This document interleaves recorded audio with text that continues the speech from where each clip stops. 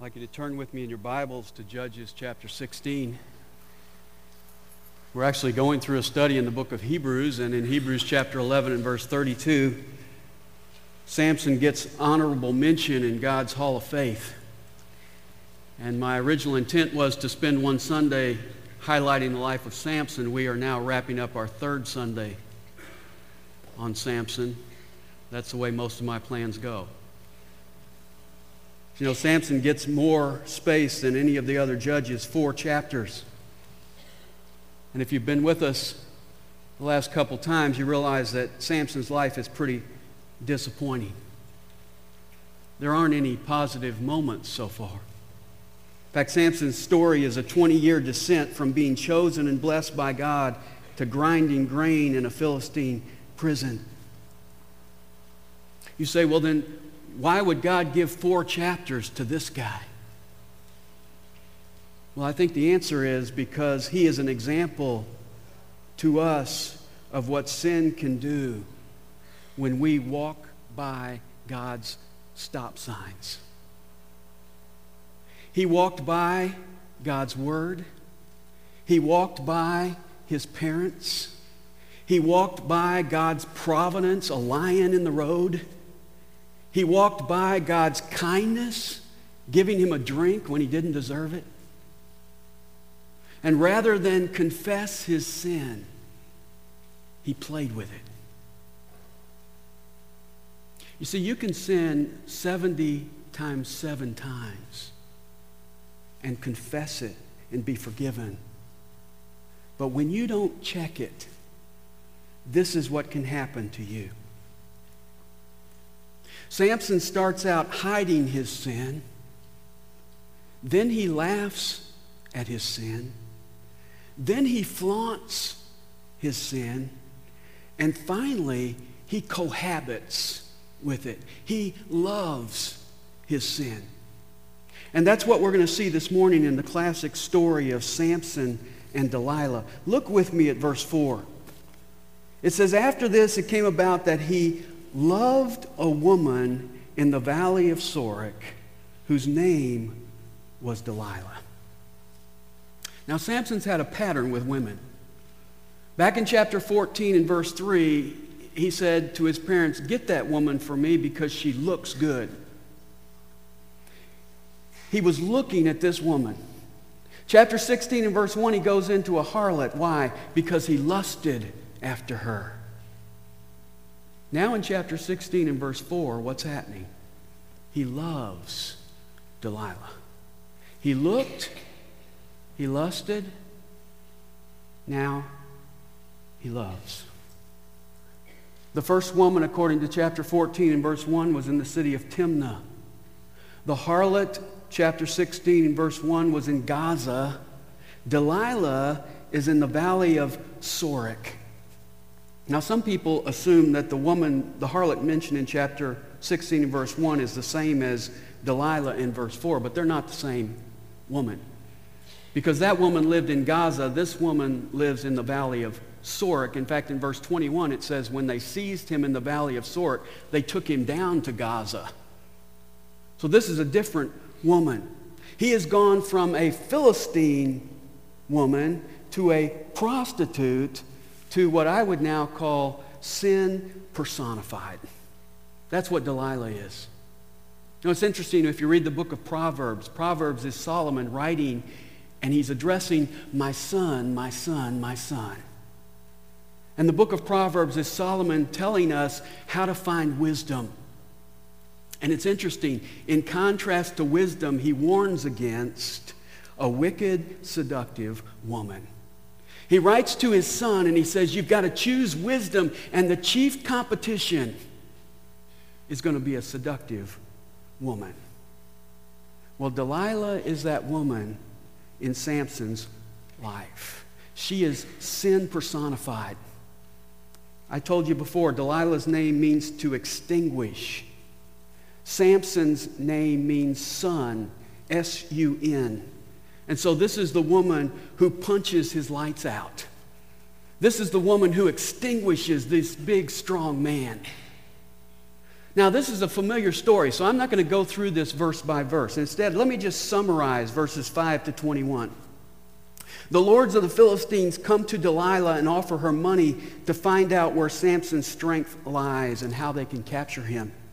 And so Delilah asks Samson, and he says, if you bind me with 7 fresh cords that have never been dried, I'll be as weak as any other man. So she binds him and says, the Philistines are upon you. And it says he snapped the cords like they were on fire. So Delilah says, you've lied to me. Now please tell me. And so he says, if you bind me tightly with new ropes that have never been used, I'll be as weak as any other man. So she bound him and said, the Philistines are upon you. And he snapped the ropes like a thread. And so Delilah asked him again, and he said, if you weave the 7 locks of my hair, put it in a bun. So she did and said, the Philistines are upon you, and he jumped up and pulled his hair down. And she kept asking, and finally he said, if you cut my hair off, I'll be weak like any other man. And so she had a barber come in while he was asleep, shaved his hair off. She said, the Philistines are upon you, and they seized him, gouged out his eyes, bound him with bronze chains, brought him down to Gaza, and put him in prison, grinding grain. Now, I'm going to assume you're all familiar with that story. So this morning, what I want to do is emphasize the fact that I think Delilah is sin personified. And I want to pick out some general principles of how sin operates in each of our lives. And I've listed those in your bulletin. First of all, sin is particular. Now, when I use that word, I don't mean that sin is particular about who it goes after. Sin goes after everybody. But it will target each one in a specific way.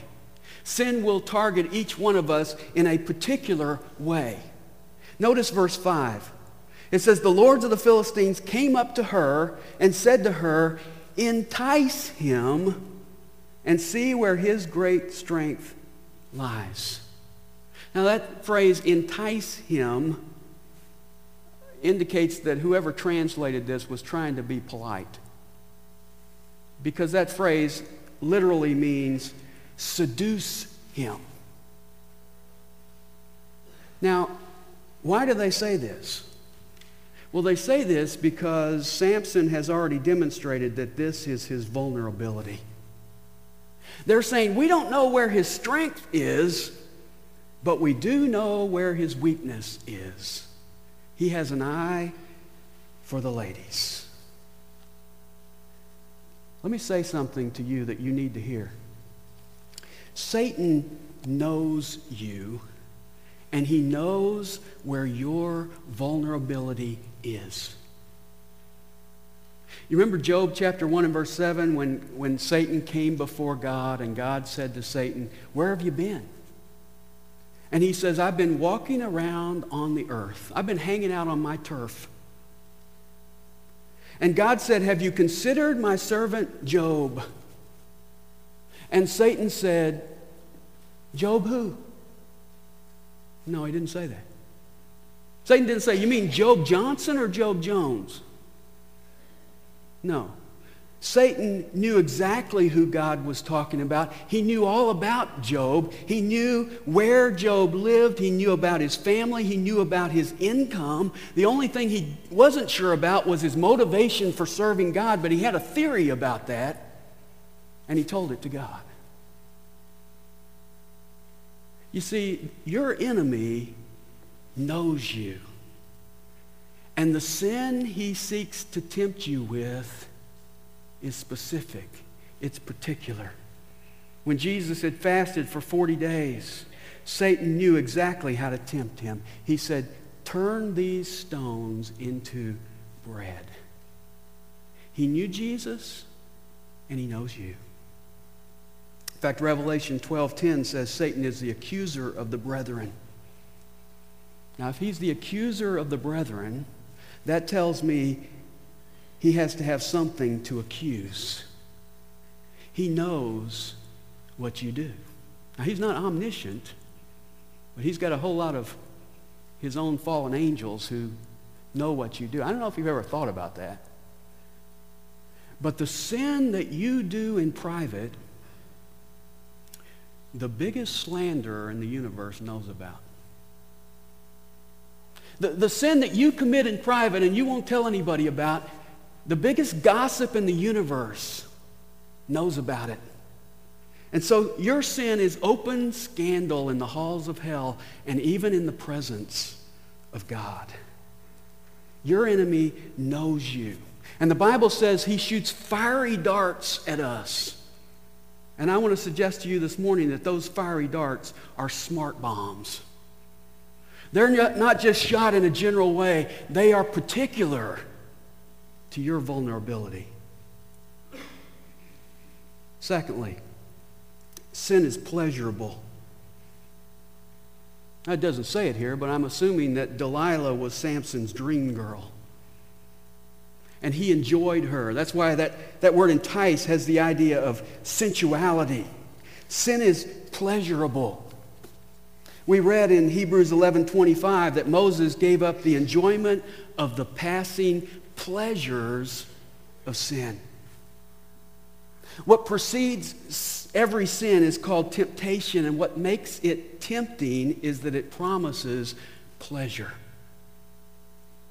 In the very first sin, it says in Genesis 3:6, when the woman saw that the tree was good for food, and that it was a delight to the eyes, and that the tree was desirable to make one wise, she took from its fruit and ate and died.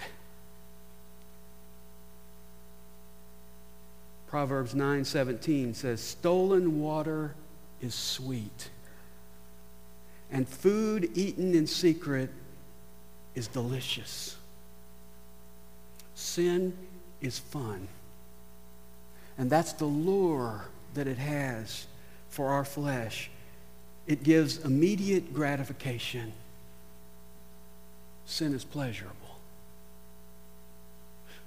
Second thing we learn about sin in this passage is that sin is pretentious.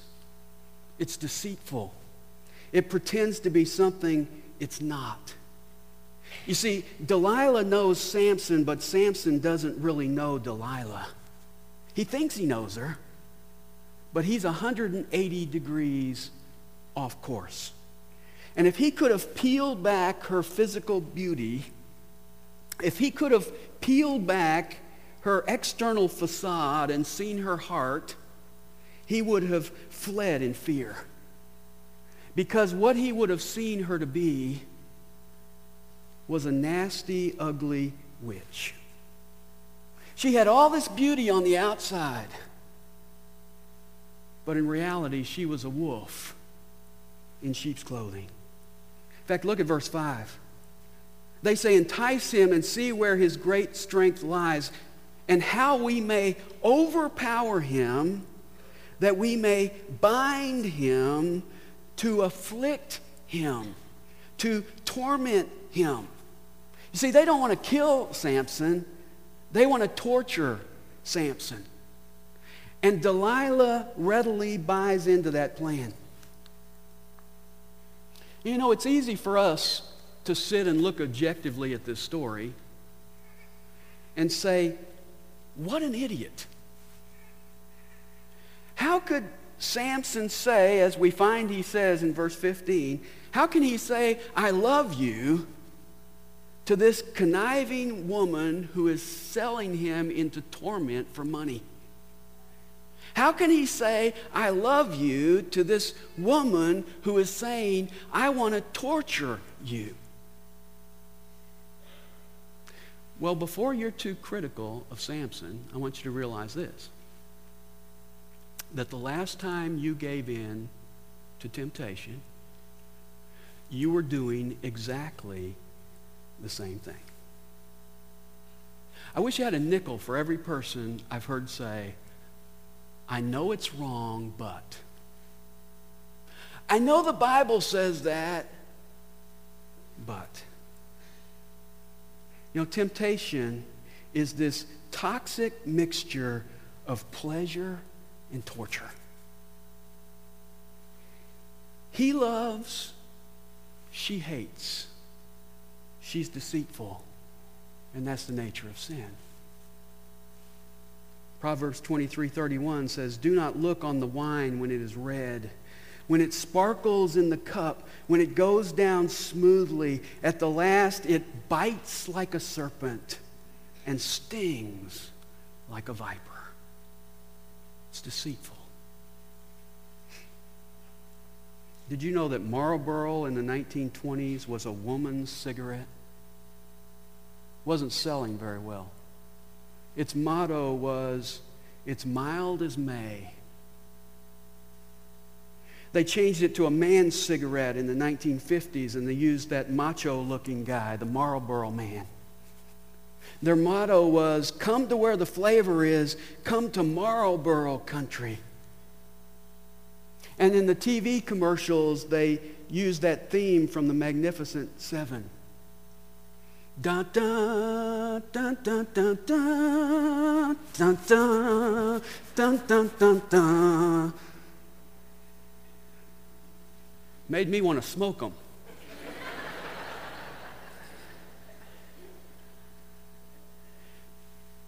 You know what Marlboro country is? It's a graveyard. Cancer, emphysema, death. That's the way sin is. It's deceitful. You smoke this cigarette, you'll be the macho Marlboro Man. No, you'll be dead.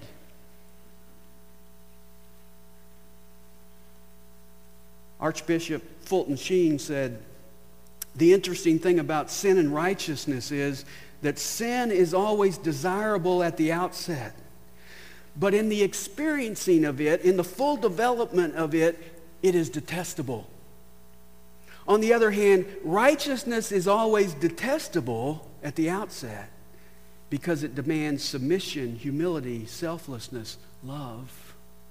Righteousness is always detestable at the outset, but in the experiencing of it, in the full development of righteousness, it is a delight."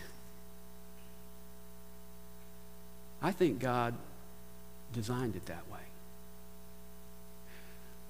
So we have to walk by faith and not by sight. You see, if you walk by sight, you will always think obedience is bad and indulgence is good. That's the devil's message. That's his commercial. That's what Paul called in Ephesians 6 the wiles of the devil. The schemes of the devil. Sin is pretentious. Fourthly, sin is persistent. Look at verse 16. "It came about when she pressed him daily with her words and urged him that his soul was annoyed to death." See that phrase? She pressed him daily. That's the way sin is. It's persistent. You say no today, and guess what? It shows up tempting you again tomorrow. Reminds me of Potiphar's wife who propositioned Joseph in Genesis 39:10, and says she did so day after day. Sin is persistent. Mike Singletary was the middle linebacker for the Chicago Bears. I don't know if you're old enough to remember him. He would stand in the middle, his eyes just bright, looking for somebody to hit. He liked to meet the running back in the hole in the first quarter and just pop him to the ground. And then he would stand over the running back and he would say this, "I'll be here all day." Well, that's the way Delilah is. She's patient. She's in no hurry. She's persistent. And that's the way sin is. Sin says, "I'm not going anywhere. I'll be here all day." Fifth, sin is progressive. I was watching my cat out the window the other day, and he was standing in the backyard, and he was just frozen, not moving at all. And I looked across the yard, and there was a bird sitting on the yard that he was stalking. And I watched him, and every time the bird would stick its head down in the ground looking for a worm, my cat would move 1 foot and then freeze. Bird would stick up his head, look around, stick his head down 1 more foot, freeze. He was progressively inching toward that bird until he could get close enough to strike. That's the way sin operates in our lives. Takes a little bit at a time and freezes and then waits and takes a little more and a little more. We've watched that progression in Samson's life. When he first sinned, he hid it. And then he polluted others with it, his parents. Then he laughed about it. And then he openly and defiantly flaunted it. We see it in this chapter. We see him going, in verse 7, he says, if you'll tie cords around me, it'll make me weak. Then he says in verse 11, if you put ropes around me, a little bigger, it'll make me weak. Then he says in verse 13, if you weave the locks of my hair together. Now he's getting to the right vicinity. And then finally in verse 17, he says, cut off my hair. And I think we see more evidence of that in this chapter as well. Because there are 3 things I see about Samson in this chapter that tell me that sin has progressed in his life. Number 1, he is dull.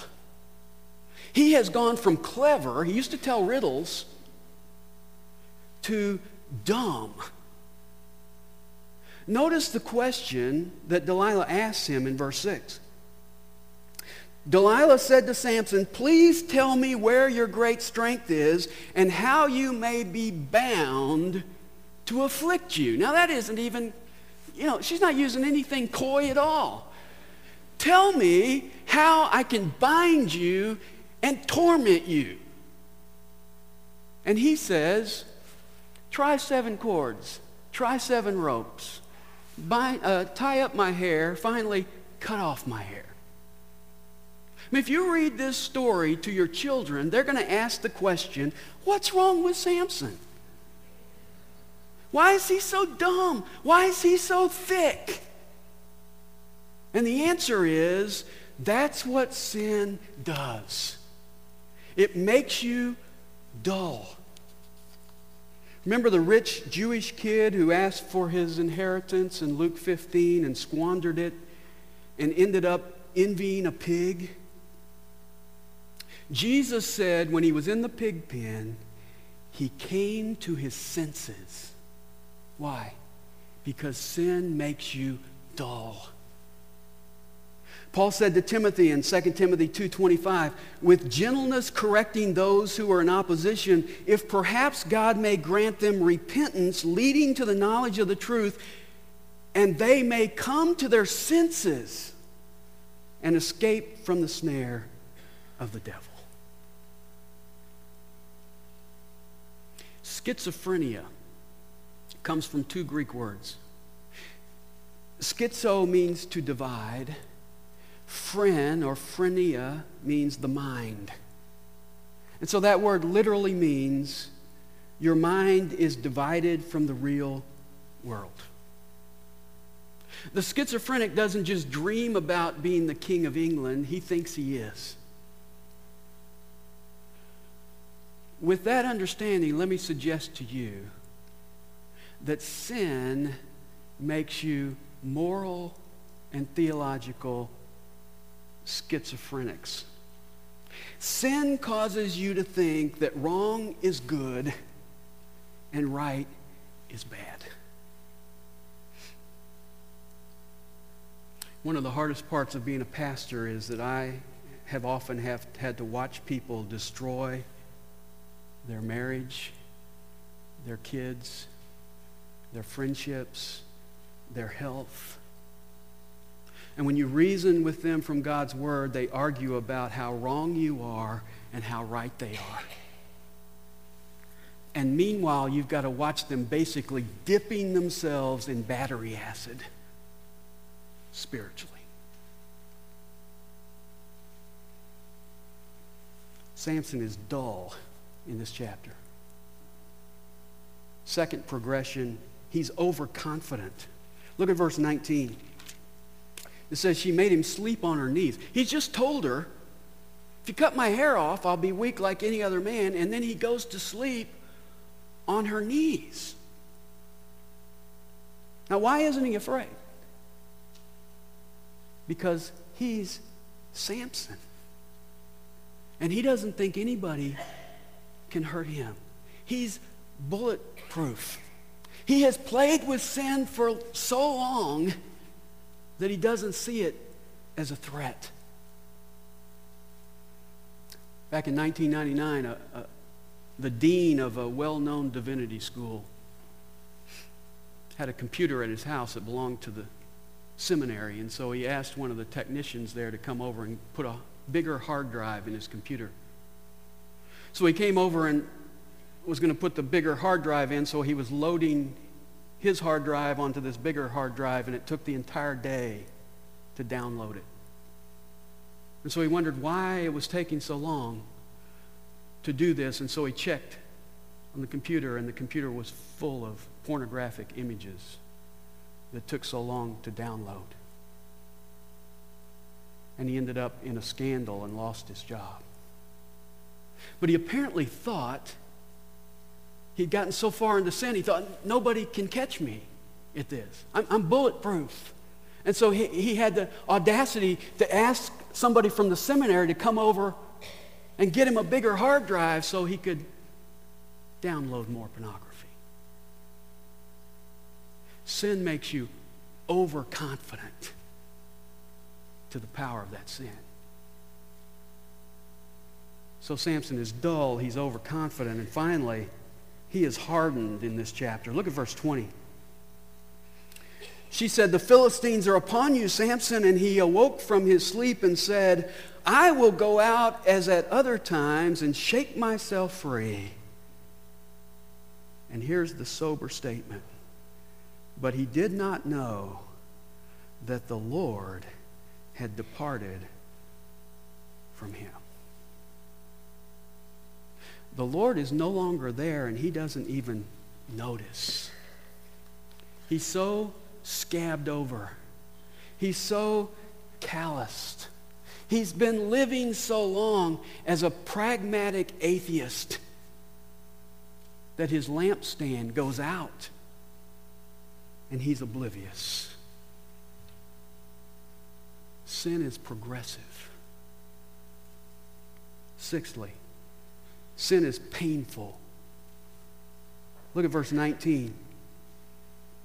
She made him sleep on her knees and called for a man and had him shave off the 7 locks of his hair. Then she began to afflict him, and his strength left him. Now, I had not noticed this before in the story. I kind of thought Delilah was there, and she was being forced to find out the secret of Samson's strength, and then she kind of backed out of the scene. But it's interesting here. You see that phrase? She afflicted him. I imagine she probably punched him and pinched him and bit him and kicked him. She afflicted him. She's now doing what she has wanted to do all along. Satan takes great joy in afflicting people. Classic example of that in Scripture is Legion in Mark chapter 5. He is demon-possessed, and the Bible says he was living among the tombs and cutting himself with rocks. Sin promises pleasure, but ultimately it delivers pain. 1 Peter 5:8 says, "Your adversary, the devil, prowls around like a roaring lion, seeking" what? "Someone to devour." And Samson got devoured. Look at verse 21. "Then the Philistines seized him and gouged out his eyes, and they brought him down to Gaza and bound him with bronze chains, and he was a grinder in the prison." They seized him. You ever see an owl come down on a field mouse? That's the idea here. They seized him. And then it says they gouged out his eyes. His eyes will no longer look in lust. They've been gouged out. He is bound with bronze chains. He's no longer going to wander. And he has no more self-confidence. He is humiliated. He is grinding grain like an animal. That's a job for an ox. And they give it to Samson. And this is where sin wants to take you, because sin is painful.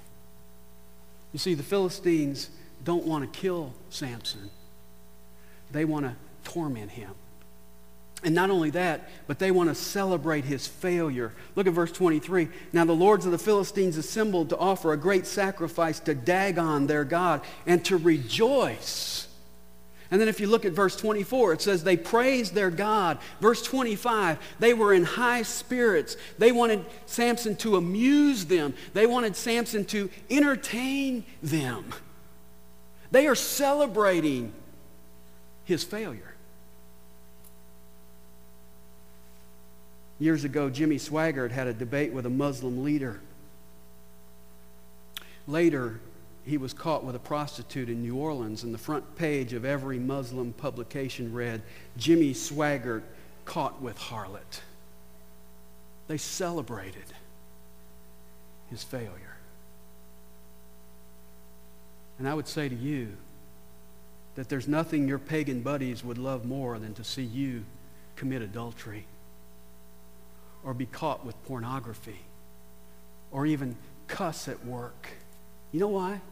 Because that helps absolve their guilt. They celebrate the failure of a Christian. Sin is painful. Donald Ray Barnhouse said about this verse, sin is binding, blinding, and grinding.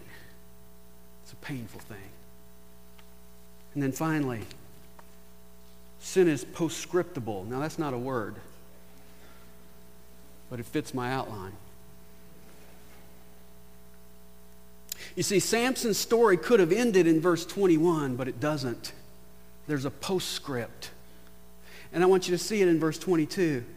It's the word, however. There are certain words in Scripture that are pretty exciting. Ephesians chapter 2, when it says we were dead in our trespasses and sin and all that negativity, and then it says, but God. Here's another exciting word. All this failure in Samson's life, and we get to this verse 22, and it says, however. Let me stop right there and ask you something. Have you got a however in your life story? You may have a lot of failure. I hope you've got a however in your story. You see, if we're reading at this point, we're saying, well, how did Samson ever get into Hebrews chapter 11? And the answer is, he had a however in his life. Notice verse 22. However, the hair of his head began to grow again after it was shaved off. Now, I want to tell you this. His hair growing back is not what made him strong.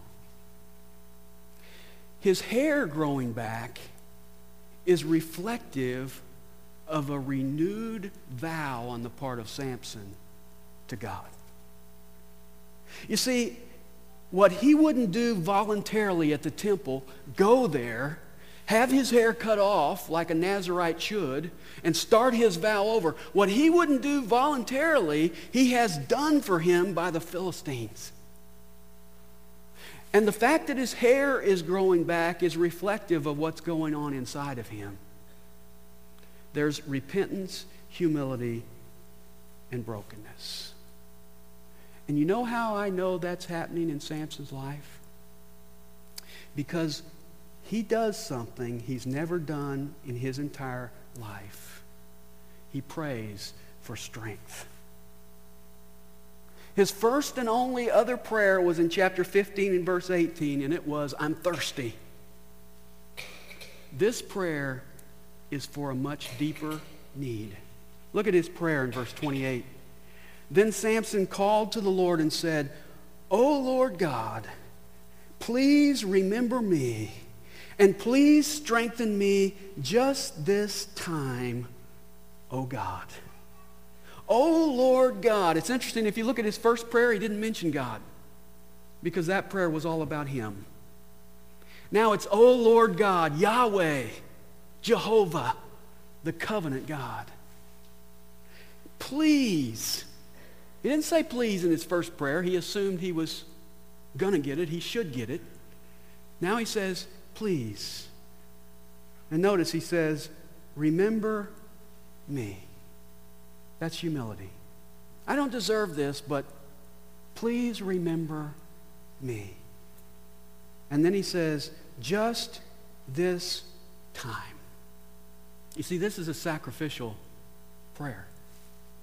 He's prized his body so much, now he's throwing his body away. In fact, the rest of his prayer is in verse 30, where he says to God, let me die with the Philistines. And look at verse 29. Samson grasped the two middle pillars on which the house rested and braced himself against them, the one with his right hand and the other with his left. And Samson said, let me die with the Philistines. And he bent with all his might, so that the house fell on the lords and all the people who were in it. Does that posture remind you of anybody? Reminds me of Jesus on the cross, who died in our place. Notice what it says in the rest of verse 30. It says, so the dead whom he killed at his death were more than those whom he killed in his life. Isn't that interesting? God did more with him in his weakness than he ever had done before in his strength. Now, come back to Hebrews chapter 11 with me. I want to show you something.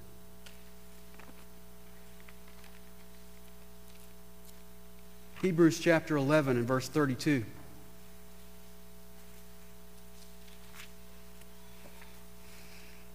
The writer says, and what more shall I say? For time will fail me if I tell of Gideon, Barak, Samson, there he is, Jephthah, of David and Samuel and the prophets, who by faith conquered kingdoms. That's not Samson. Performed acts of righteousness. That's surely not Samson. Obtained promises, shut the mouths of lions. That's not Samson. Quenched the power of fire? No. Escaped the edge of the sword? No. From weakness were made strong. That's Samson. We don't think of him that way because he spent his whole life showing us that being strong makes you really weak. But in the end, he teaches us the lesson that when I am weak, then am I strong. Can I close by asking you a couple questions? Have you found sin to be particular, aiming at your vulnerability? To be pleasurable? To be pretentious, pretending to be something it's not? To be persistent and progressive and painful? I think we all have. But if so, do you have a postscript? As Paul Harvey says, do you have the rest of the story? You see, here's the real message that I see in this chapter. If your whole life, like Samson, is 3.5 chapters of failure, if your whole life has been you running through God's stop signs, God has a way to bring you back. God has a way of putting a positive ending on that story. God has a way of getting you from that situation into his hall of faith. God wants to put a however on your life story. And all you have to do is repent. All you have to do is turn around and pray this same simple prayer. Oh God, please remember me. I'm going to have the praise team come back, and we're going to sing together a song, a prayer very similar to that. We're going to sing, Lord, have mercy on me. Let's make this our closing prayer today as we pray it in reality before the Lord. Let's stand.